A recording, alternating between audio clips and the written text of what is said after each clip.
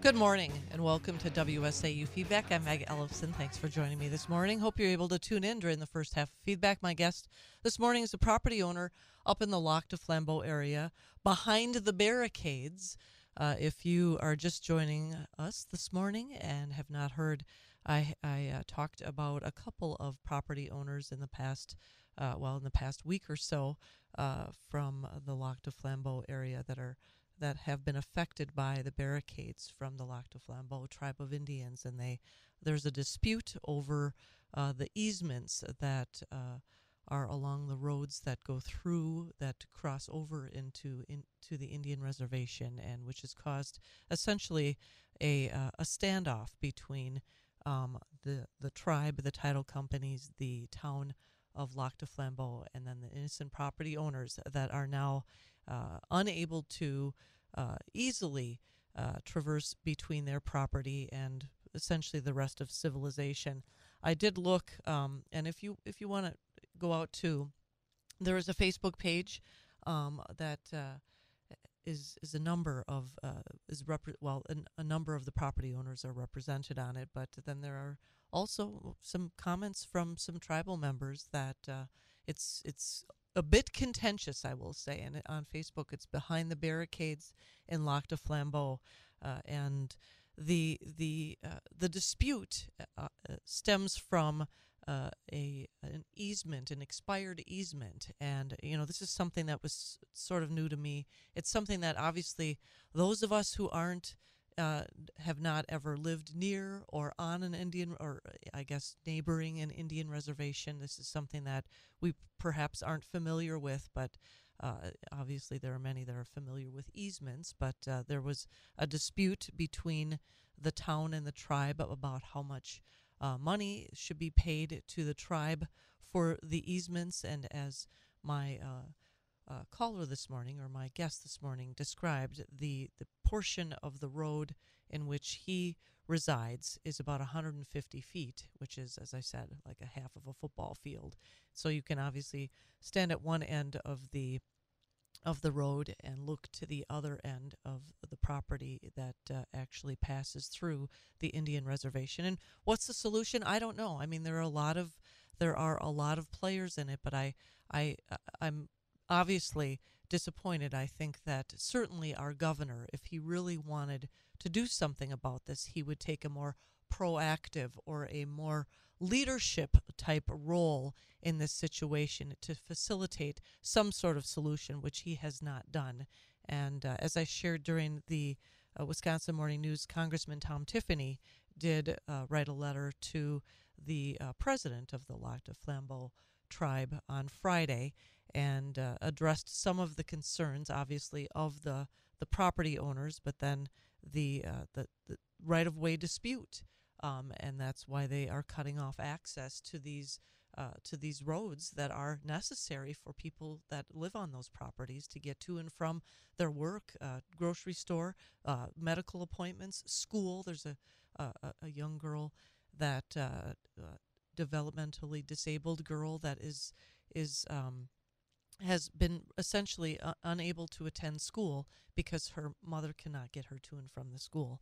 So I'd be curious to know what your take is on that topic, as well as there are a number of other things we can discuss. I did find, and there are property owners that have obviously been concerned and have expressed their concern about the what the tribe had originally stated a number of years ago, and that's what's unfortunate. Is obviously when you buy a property, whether it's near or you have to travel on an Indian reservation, or have to have access through the Indian reservation to get to your property, a title company obviously does all the research to ensure that you have a clear, free and clear title when you purchase a property. And many of these property owners have expressed their concern that what they were told when they purchased the property isn't indeed what the tribe is now claiming is the reality.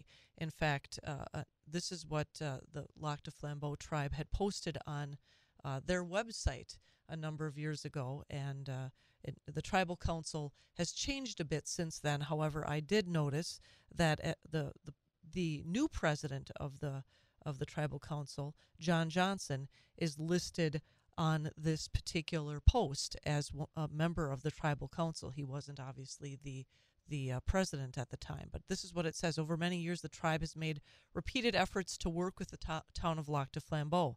The safety of the roads in the Lac du Flambeau community is of the utmost importance to the entire tribal council.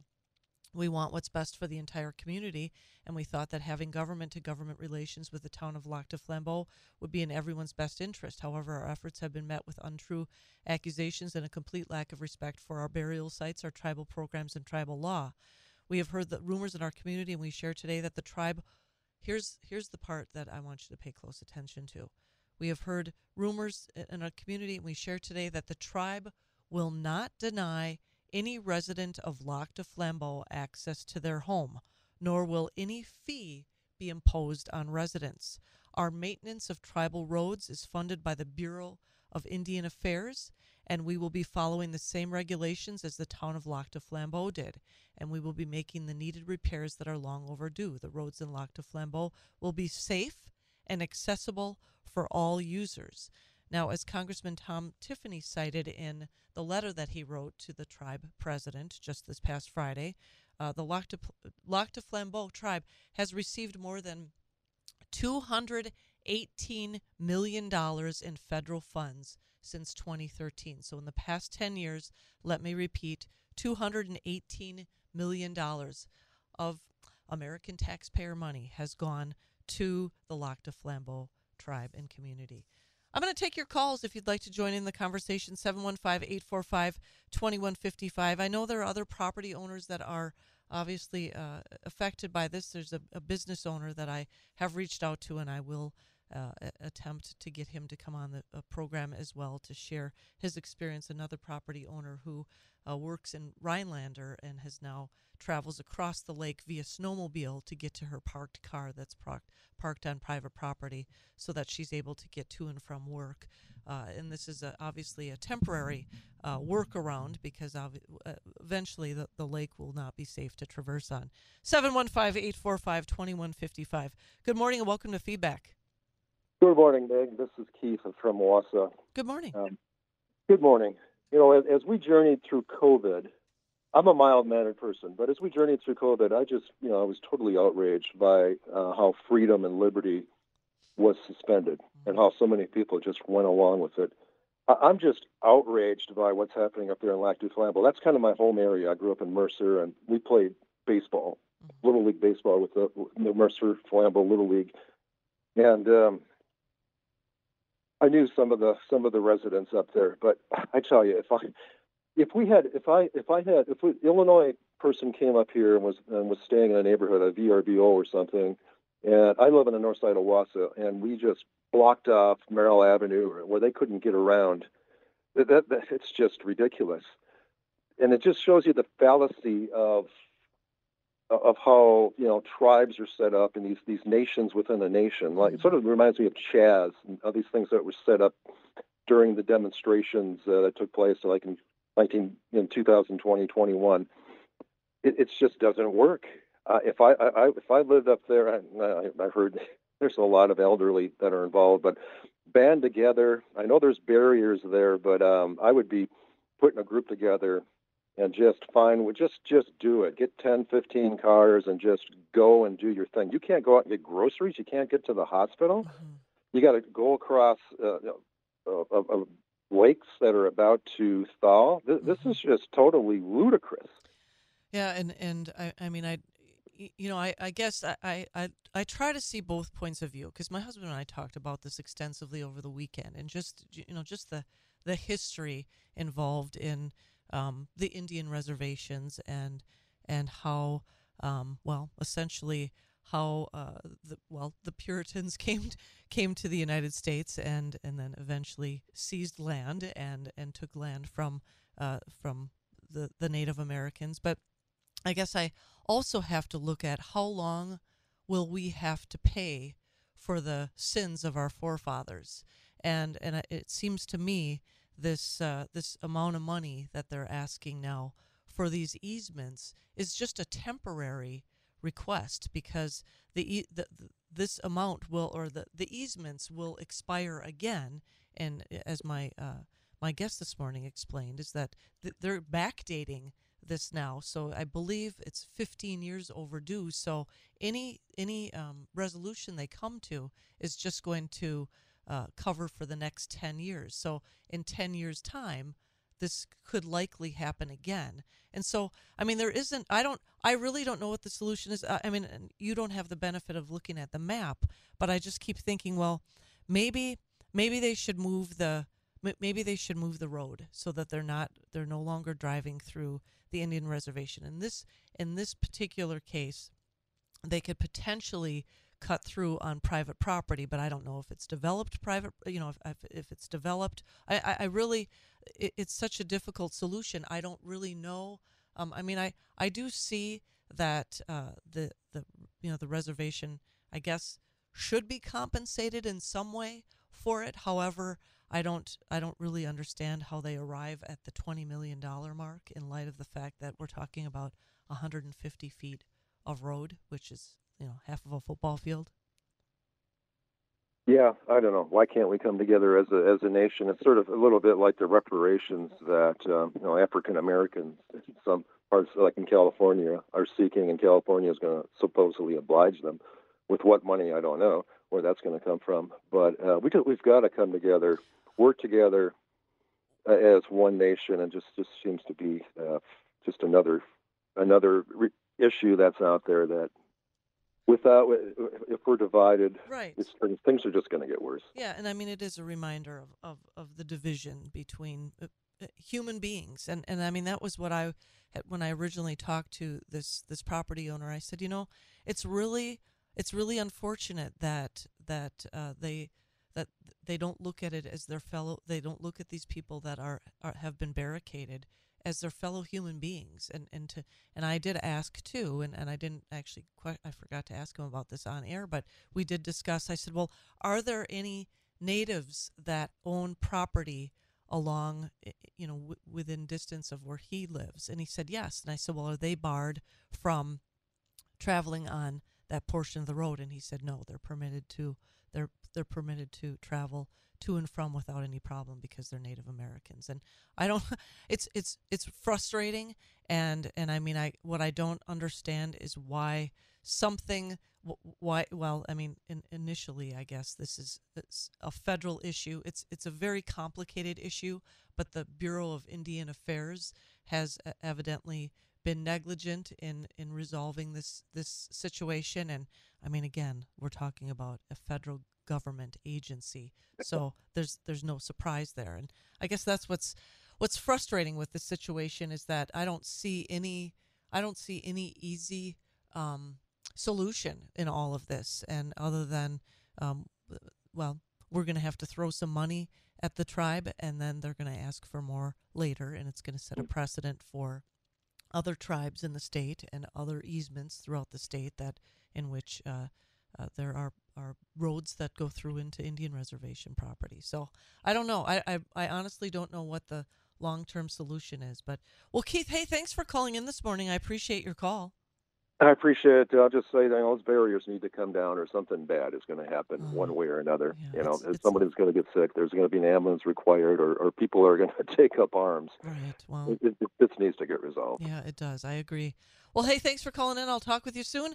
I'm going to go to another call, 715-845-2155. Good morning and welcome to Feedback. Hey, Meg. Tim here. Hi, Tim. Regarding the just kind of getting up to speed on the situation in Lac du Flambeau, and you just mentioned that there isn't an easy solution to this. And the way I look at this is a group of individuals that is essentially holding American property owners hostage out of their own homes or into their own homes, depending on which side of the fence they're on right now. Totally unacceptable. And, you just said that there isn't an easy solution to this, and I propose that there is one in a three-part solution. One is everybody listening to this radio station right now, start sharing the story and start boycotting every single business, casino, and revenue generator for the tribe that they can think of. hit them where in the pocket. Number two is the landowners that are being locked out of their properties sue the tribe for $20 million each. And number three, lost my train of thought here. Number three is, I do agree with the other gentleman potentially that, taking down the barrier is probably a good idea. However, it probably will lead to more conflict. And I think that a physical altercation is not the way to do it. But these things in the past have led to that, and let's hope it doesn't come to that. But I think that getting the word out, and if it's good enough for them to do. The third thought I had is this. I am positive, and I think you even mentioned it, that there are probably members of the tribe who cannot cross into their property without crossing public state land. So barricade them out. If I'm sure they don't pay some sort of an egress to the state to be able to go to their properties. So why are these landowners forcibly being paid a penalty or they're denied access? Being denied access, being penalized when they had nothing to do with the negotiations of the treaty, of the easement, of taking over the land, 400 years ago, or any of this. Again, this is the same thing with reparations. People who never owned slaves are being told they need to apologize and pay people who never were slaves, and this is the same kind of thing, and it's infuriating. But I think that there are a lot more non-tribal people in whatever county Lac du Flambeau is in than there are tribal people. And if they band together and start hitting in the pocketbook, on the flip side, doing to them what's being done to them, it'll resonate a lot quicker in the neighborhood than it will with our inept Governor Evers. I know. Governor Evers is worthless in this situation. He did go up there for a photo op and then expressed his support of the tribe, and that was the end of it. Didn't come to visit any of the property owners, didn't reach out to any of them, and was very... Of course, because he doesn't care about the taxpayers. He just cares about the taxes. Well, right, exactly. But I guess the other, the solution is not an easy one to come by because of the fact that we're now they're now 15 years, I guess, in arrears with the easement, and so it doesn't matter. It can be dropped. Well, it can be dropped. I know, but here's the problem is because where does it end if you right. don't fight back? Well, right, and I mean, I guess where does it end? How many years has this gone on? Again, I am sure that a member of the tribe does not have to pay a toll to drive through, public land. You name it. You name it. To drive into McDonald's, or to drive down Highway 51, or to drive down Highway 8. I'm sure that there is not one single tribal member that is being forced to pay a toll to drive on taxpayer-funded property or highways. Why are they continuing to force, taxpayers to drive across their property? It needs to end at some point here, because the payment has been received long ago, and if it doesn't end with a bit of enough is enough, then it'll never end, right. And it'll always just be more and more and more. Yeah, in perpetuity. I'm not saying this just because of what the original situation was. I'm saying I'm taking this position because they pushed this too far by letting these people, by forcing these people either out of their homes or out of access. If this was just a negotiation and they wanted however many hundreds of thousands of dollars or whatever for their easements, I'm sure this is something that we've probably been paying them for dozens and hundreds of years, or however long it's been. You know what? Okay, if that's what the agreements have been, then, I don't necessarily like it, but that's what it is. However, this is a situation where they have pushed this too far. They are now locking people out of their own properties, and that has to be met with equal or greater resistance. It because is outrageous. they pushed it too far. It's just gone too far now. Well, hey, thanks for calling in, Tim. I appreciate your perspective. It gives us food for thought. I'm going to go to a break, and I'll be back with final thoughts on WSAU feedback.